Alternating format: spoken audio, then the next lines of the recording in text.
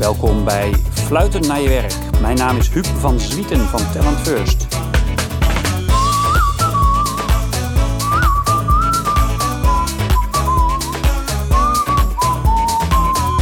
Wat zou er gebeuren als we allemaal gaan werken en gaan handelen vanuit het idee de meeste medewerkers deugen? En misschien ook wel de meeste managers deugen, de meeste mensen deugen. Hoe verandert dat ons werk en wat betekent dat in concreet ander gedrag? Daar heb ik het over met Benno Siegert van VGZ. Een superleuk gesprek met Benno. Benno, welkom. Fijn dat je tijd hebt. En fijn dat je eventjes met mij wat gedachten wilt delen over het mooie vak waar jij al heel wat jaartjes in actief bent. Want jij zit nu bij VGZ, daarvoor onder andere bij KPN en Achmea. Hoe lang zit je al in het HR-vak? Jeetje, ik heb het eigenlijk nooit zo uitgerekend, maar wat zal dat zijn? Een jaar of 17, 18? Ja, en het is natuurlijk een hartstikke mooi vak. Wat vind jij nou het mooiste van het HR-vak? Dat is nou, als je het eerste zou moeten zeggen, wat spreek je dan er het meest in aan? Ja, ik denk eigenlijk wat ik nu doe. En dat is een combinatie van HR, facility management en verantwoordelijk voor de brede communicatiefunctie van VGZ. Want daar komen heel veel dingen samen. Ja. En ik denk dat dat ook wel typerend is voor het HR-vak. Dat er heel veel lijntjes samenkomen om de organisatie, teams en individuen beter te maken. Ja. En jullie hebben dat dus gecombineerd met een aantal werkgebieden die op andere plekken misschien door verschillende mensen zouden worden uitgevoerd. En wat is daar het voordeel van voor jou? Voor mij is het voordeel dat de medewerker staat centraal. En dat betekent dat je, neem het voorbeeld van facility management. En dat betekent dat je gebouwen zodanig ontworpen zijn dat ze ook enorme aantrekkingskracht hebben op jong talent. Ja. Maar dat ze ook andere verschillende werkvormen faciliteren. En we zeggen ook wel van eigenlijk alles wat buiten gebeurt, moet je ook naar binnen vertalen, maar andersom ook. Dus ja, wanneer je die 3 verschillende aandachtsgebieden bij elkaar hebt, maakt dat het schakelen wel heel erg makkelijk. Wat is daar dan een voorbeeld van, dat je iets van wat buiten gebeurt naar binnen haalt? Ik denk als we het hebben over missie, visie, strategieën, het verhaal waar VGZ voor staat. Ja. Onze missie is samenwerken aan een gezonder Nederland elke dag weer. En dat doen we via zinnige zorg. Dat betekent dat de manier waarop we dat buiten neerzetten en de voorbeelden die we daarvan hebben, de good practices, dat we die ook naar binnen toe vertalen. Ja. En naar binnen hebben we dat bijvoorbeeld vertaald is in samen zijn we zinnig bezig. En laten we uiteindelijk ook klanten, medewerkers waarderen voor de bijdrage die ze voor hun hebben. Mooi, ja, leuk, goed idee. En wat is dan zinnig bezig zijn? Dat is natuurlijk een prachtige term. En ik denk dat het ook super belangrijk is. Dat een van de, volgens mij, van de kernelementen waarom mensen lol hebben in hun werk als het idee hebben dat ze met iets zinnigs bezig zijn. Hoe definiëren jullie dat? Zinnig bezig in dit geval betekent goed voor de klanten van VGZ. De klant van VGZ is degene die bij ons de premie betaalt, of ons lid. We zijn een coöperatie. We hebben geen winstoogmerk. Nee. Maar wat ook bijdraagt aan werkplezier. Wat ook bijdraagt aan een goed resultaat voor VGZ. Ja. Dat is geen winst, wat ik al zei. Maar dat kan een goede bedrijfsvoering zijn. Dat is zinnig. Ja. Merk je een groot verschil dat het nu een corporatie is waar je voor werkt in vergelijking met bijvoorbeeld KPN? In de winstdoelstelling merk je het. Maar als je nu zou denken dat VGZ een soft bedrijf is. Zonder harde doelstellingen, zonder targets, dan heb je het mis. Ik denk wel 6, 7 jaar geleden dat je VGZ zou kunnen zien als een typische zorgverzekeraar, misschien wat suffer. Maar als je vandaag de dag kijkt, denk ik dat we op een heel aantal punten voorop lopen.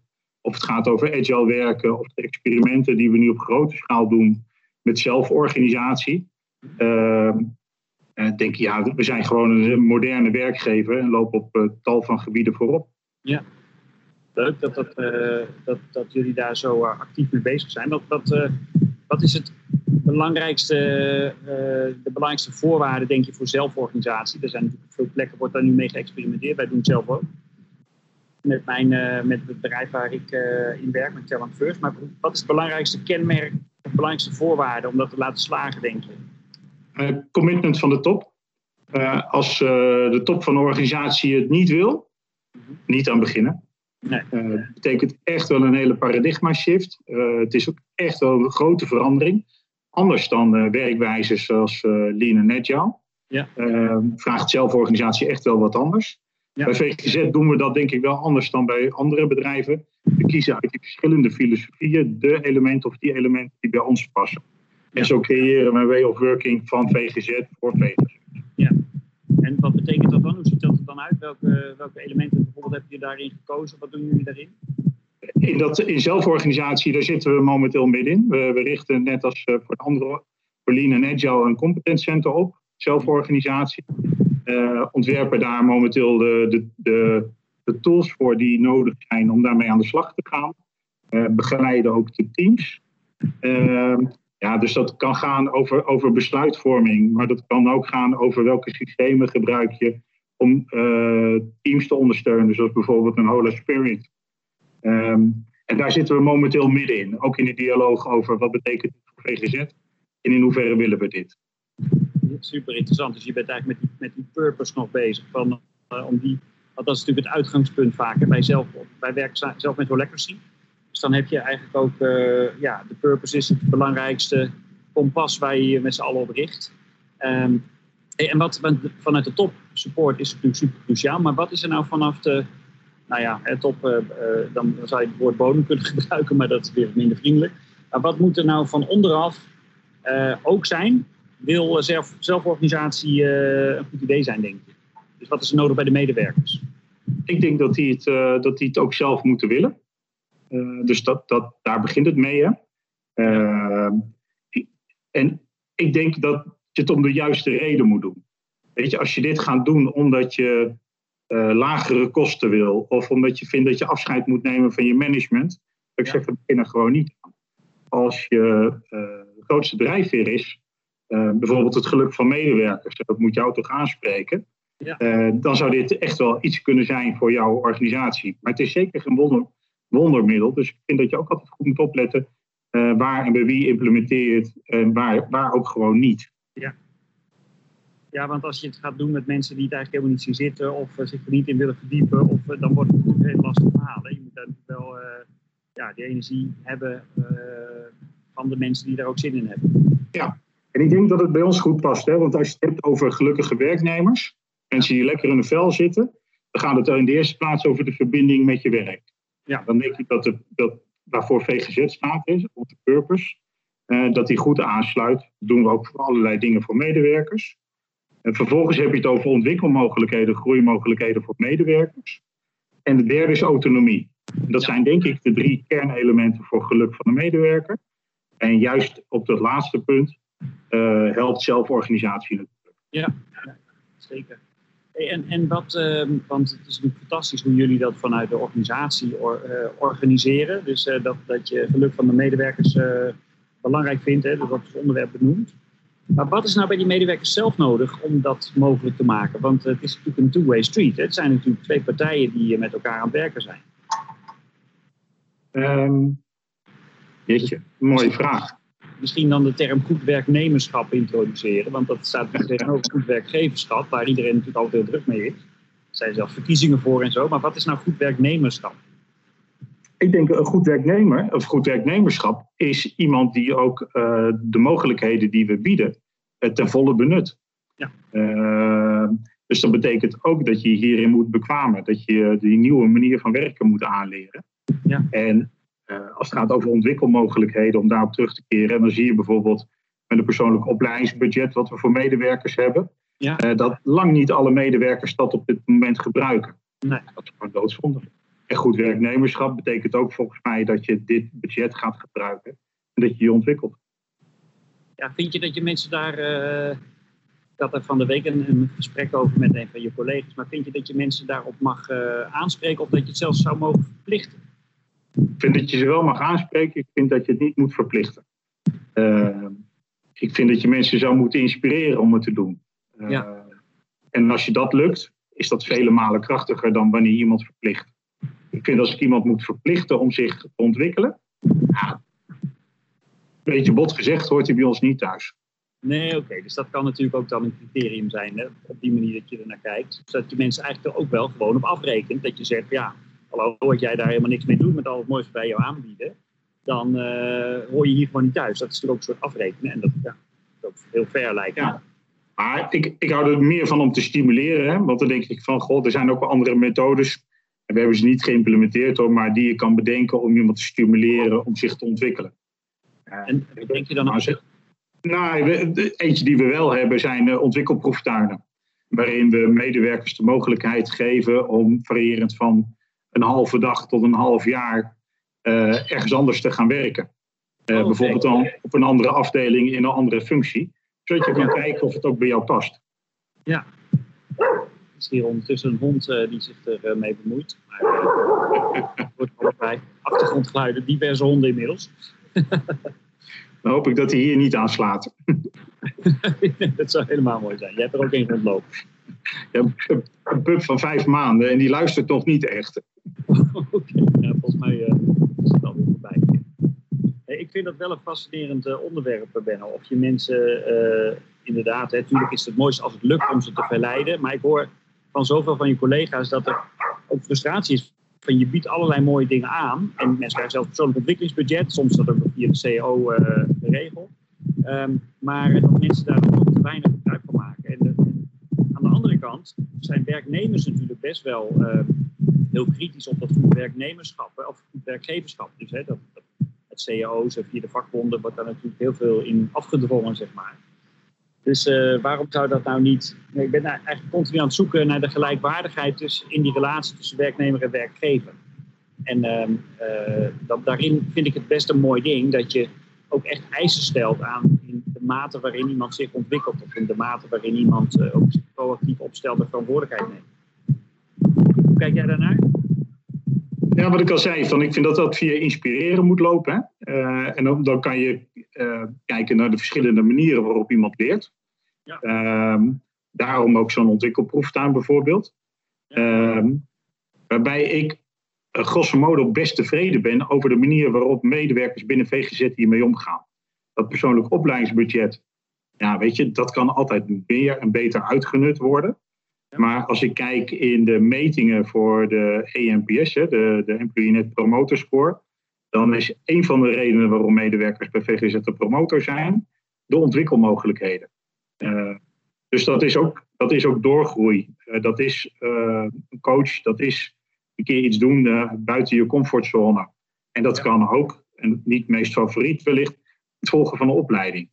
Ja, dus dat is maar één van de elementen eigenlijk in die hele ontwikkelmix die jullie aanbieden en die dan misschien wat minder wordt gebruikt op het persoonlijke ontwikkelingsbudget. Nou, en waarom zeg ik niet het meest favoriet? De opleiding, dat is als je die regel van die 70-20-10 volgt. Mm-hmm. Dat de impact van een opleiding op je ontwikkeling, ja, dat is toch veel minder dan coaching of learning on the job. Ja, die ideale opleiding die heeft natuurlijk ook een directe link naar de praktijk. En die wil je natuurlijk niet helemaal geïsoleerd van het werk hebben. Want dat is duidelijk dat er minder impact is. Even denken, ik las een artikel over jou en daarin sprak je bewonderend over Google. Als organisatie waar je naar kijkt, die heel goed doen eigenlijk op het gebied van hoe ze met hun mensen omgaan. Kun je daar iets over vertellen, wat je daar zo in aanspreekt? Het is eigenlijk heel simpel. Als je kijkt naar de achtergrond van vele dingen die zij doen, is dat ze ervan uitgaan dat de mens van nature goed is. Dat de medewerker van nature goed is. Ja. Ik geloof dat absoluut zelf ook. Dat is ook echt een uitgangspunt. Ja. En als je dat volgt, dan kom je tot veel andere dingen dan wanneer je uit zou gaan van command en control. Zeker, ja. Ja, dat is een hele mooie, dat boek van Rutger Brechtmans, wat hij heeft geschreven. Dat noemt hij natuurlijk ook, van wat zou er gebeuren als we met z'n allen op de werkvloer op zo'n manier naar elkaar kijken. En dat is dan ook weer naar twee kanten. Dus van manager naar je mensen, maar ook van je mensen die naar hun manager kijken met het idee van, er zit altijd een goede intentie achter. Want die manager kan natuurlijk ook soms nog wel eens een beetje eenzaam zijn in zijn werk. Hè? Als die alle kastanjes uit het vuur moet halen en daar door al zijn medewerkers... maar goed, dat is een mooi uitgangspunt. En wat doe je dan daarmee wel wat je misschien niet zou doen als je heel erg op die command and control zou zitten? Nou, bij ons bijvoorbeeld, als je kijkt naar hoe we mensen selecteren. Tuurlijk gebeurt dat door recruitment. Maar vervolgens hebben we boards waar ook medewerkers in zitten. En vaak niet eens een leidinggevende. Die bepalen wie er aangenomen wordt. En betekent dat, neem mijn eigen clubs waar ik verantwoordelijk voor ben. Dan nemen de medewerkers collega's aan. Er zitten ook friskijkers bij van andere afdelingen. Ja. En daar heb ik geen zeggenschap over. Het enige wat ik daarvan mag zeggen is, ik zou een veto kunnen uitspreken als daar een bepaalde reden voor is. Ja. Ik heb een hele slechte privéervaring met iemand. Ja. Nou, dan is het niet handig dat je in een van de teams komt werken waar ik zelf nou mee verbonden ben. Nee. Tot nu toe nog nooit voorgekomen. Nee, precies. Nee, dat is mooi dat je redenen om ergens voor te gaan liggen, die moeten echt goed onderbouwd zijn. Dat is ook in Holacracy zo mooi geregeld. Dat je niet op basis van het voelt niet goed of dat geen geldig argument is. Mooi. Dus de mensen kiezen eigenlijk hun eigen collega's. Dat is dan een van de dingen die je doet. Zijn er nog andere voorbeelden te bedenken die voortkomen uit het idee van alle medewerkers deugen? Nou, we hebben bijvoorbeeld de ouderwetse beoordelingen afgeschaft. We hebben een systeem Mijn Koers, noemen we dat. Dat is veel meer geënt op jouw ontwikkeling. Ja. Natuurlijk gaat het daar ook over je bijdrage aan VGZ. Maar gaat het ook over jouw ontwikkeling. Ja. En hebben we het helemaal niet meer over de waardering in geld. Dat is helemaal losgekoppeld. Nou, ik denk dat we dat niet hadden bedacht als we van het oude adagium waren uitgegaan. Mooi. Hoe zit dat dan? Want hoe werkt het dan met de salariëring? Is dat een vast systeem of zo? Dat hangt dus niet af van je beoordeling. Dat hangt niet af van je beoordeling. Dat is een vast percentage wat je erbij krijgt, zolang je natuurlijk die ruimte in je schaal hebt. Ja. Dat lijkt heel ouderwets. Maar wat je zag in onderzoeken is dat vooral omdat er een financiële consequentie is aan de beoordeling die iemand geeft, heb je daar gewoon vaak niet het eerlijke gesprek over. Nee. Terwijl je iemand echt eerlijk wilt teruggeven hoe het met hem of haar gaat, waar die zich kan ontwikkelen, zonder dat dat meteen een financiële consequentie heeft. Ja. Dus de voordelen wogen bij ons meer op dan de nadelen. Ja. Omdat een tegenargument is ook dat mensen zeggen, joh, je moet differentiëren. Mensen die veel betekenen voor het bedrijf of veel bijdragen, mag je beter belonen. Maar daar denk ik zijn andere instrumenten voor. Zoals? Ik denk dat je idealiter met een extra beloning aansluit bij de persoonlijke levenssfeer van iemand of de interesses van iemand. En ik kan jou bijvoorbeeld €1000 bonus geven of een extra geven. Maar wanneer ik weet dat jij een golffanaat bent en ik heb 2 kaartjes voor de Dutch Open waar je vol verzorgd naartoe kan, maakt veel meer indruk dan dat geld. Ja, precies. Oh ja, mooi. Ja. En dat ligt natuurlijk bij de leidinggevende waarschijnlijk, hè, die dat doet.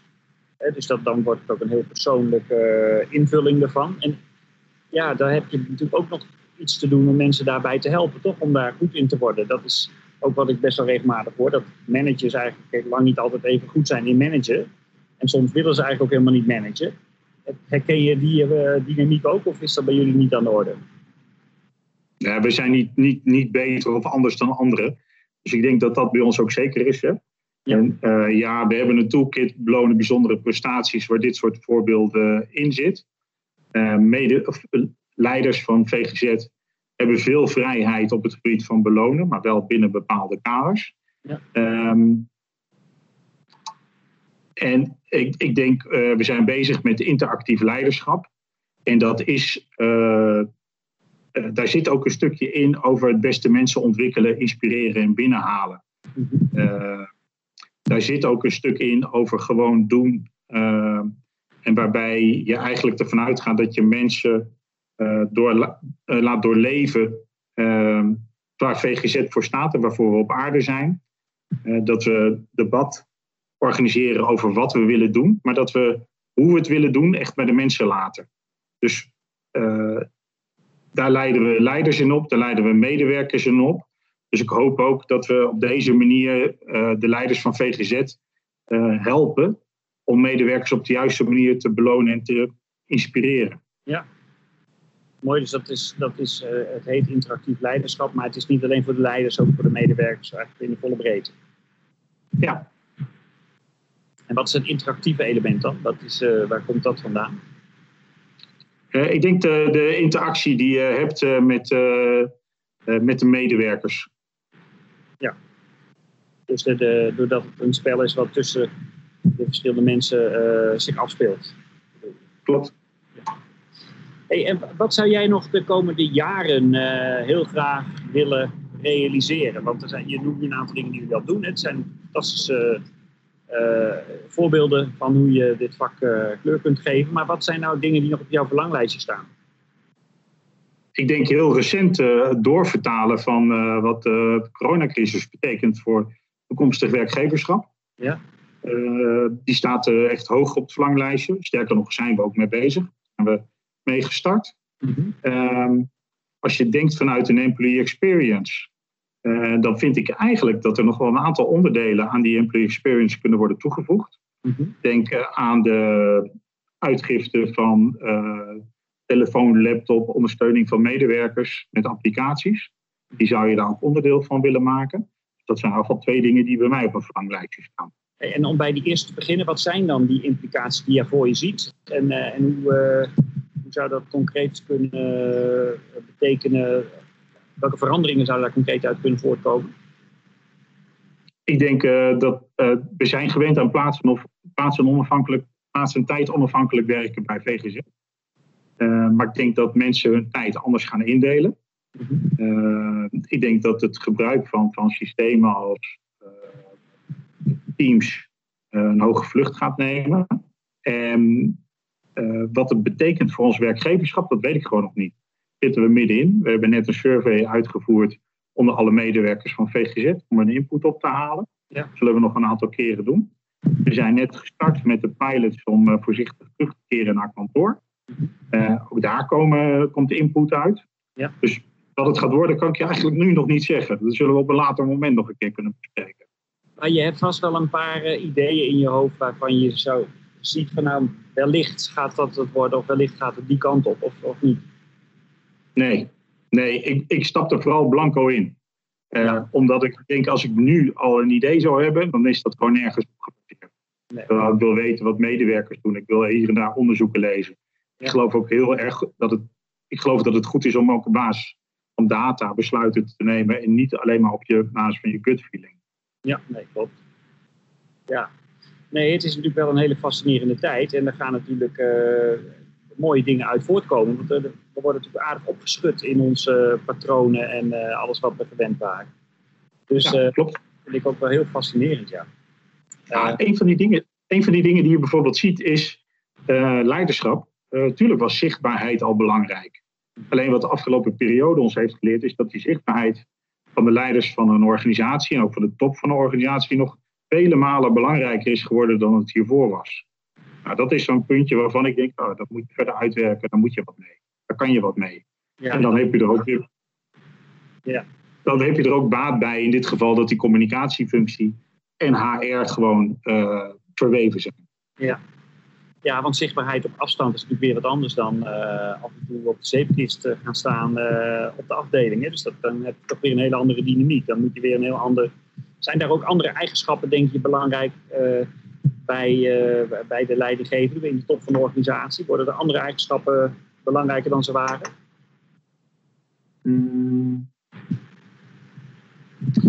Ik denk het wel. Alleen als je me nu vraagt, kan je ze concreet benoemen, dan moet ik je het antwoord schuldig blijven. Omdat ik denk, nou weet je wat is via de briefing over hoe je bepaalde webinars doet voor al je medewerkers.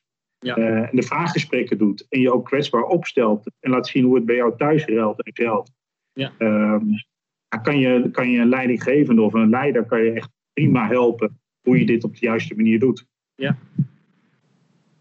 Nou, dat is wel grappig dat je dat zegt, want doordat iedereen nu thuis zit en ook daarin zichtbaar is, krijg je natuurlijk ook een soort menselijkheid. Wordt iedereen wat menselijker, zeg maar. Als je je baas alleen ziet in zijn corner office in zijn 3-delige pak. En nu zie je hem gewoon thuis in de tuin zitten met zijn 5 maanden oude puppy. Dat is toch een heel andere... dat is natuurlijk alleen goed. Want we zijn natuurlijk allemaal mensen, we doen allemaal ons best. We hebben allemaal onze moeilijkheden. En dat zou wel eens een heel mooie bijvangst kunnen zijn. Dat het allemaal wat menselijker wordt. Nou ja, en er hoort ook kwetsbaarheid bij. Want dan denk ik, als ik zou doen alsof bij ons thuis altijd alles goed gaat, wat dus niet het geval is, hè? Nee. Dan geef je toch echt het verkeerde voorbeeld. Ja. Nee, want voor de crisis was het zo dat je ook altijd er goed even voor ging zitten als je dan een online meeting had. En deed je misschien ook wel je pak aan en zo. Maar we zijn dat nu zo de hele dag gewend dat we dat allemaal een beetje hebben losgelaten, heb ik het gevoel. Dus dat is echt leuk. Dat is wel grappig. Ja. Ik dacht nog, moet ik een overhemd aan of niet? Nee, het is een polo geworden, sorry. Ja, ik moet eerlijk zeggen dat ik wel net snel dit hemdje aangetrokken heb voor dit gesprek. Toch mijn eerste indruk, we ontmoeten elkaar nu, even proberen de juiste te maken. Nee, leuk. Benno. Nou, misschien moeten we het hierbij houden, want we hadden afgesproken een minuut of 20 met elkaar te spreken. Volgens mij zijn we dat. En ik vind het heel leuk hoe jij het idee van de meeste mensen deugen in je werk als uitgangspunt neemt. Dat is denk ik van een hele mooie les voor heel veel mensen. En misschien moeten we er ook nog bij zeggen, de meeste managers deugen. Want dat is volgens mij... ik denk, dat is waar. Ik denk een stukje wat ging over leiderschap. Hè? Jullie plakken toch in de tekst. Een stukje over leiderschap. Weet ik niet of ik dat voldoende over het voetlicht kon brengen. Hè? Als het ging over interactief leiderschap. Want als je kijkt naar leiderschap voor vandaag. Hè? En als je het hebt over de coronacrisis. Ja. Dan heb je het over dat voorbeeldgedrag van mensen. Ja. Maar dan heb je het ook over empathie. Ja, dan heb je het over luisteren en nieuwsgierig zijn.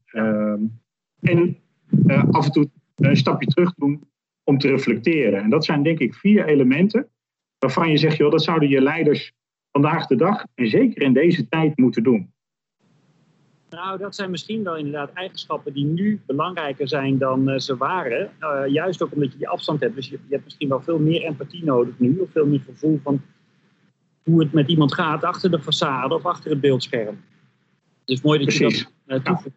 Ja, dus dat zou kunnen dat daar ook een ander profiel uiteindelijk naar voren komt voor die leiderschapsfunctie. Niet alleen maar de persoon die heel charismatisch op de zeepkist kan staan, maar misschien wel de persoon die juist beter luistert en wat meer de vraag achter de vraag gaat opzoeken.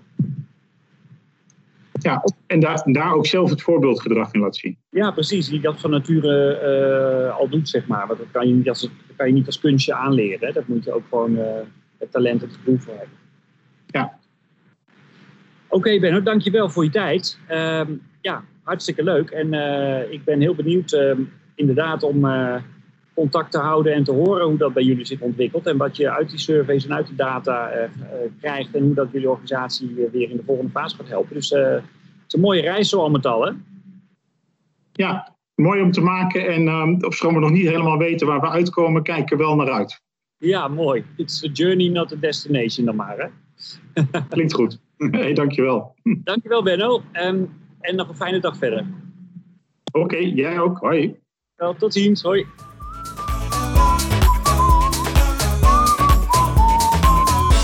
Dankjewel dat je met mij dit moment hebt gedeeld, dat je hebt geluisterd.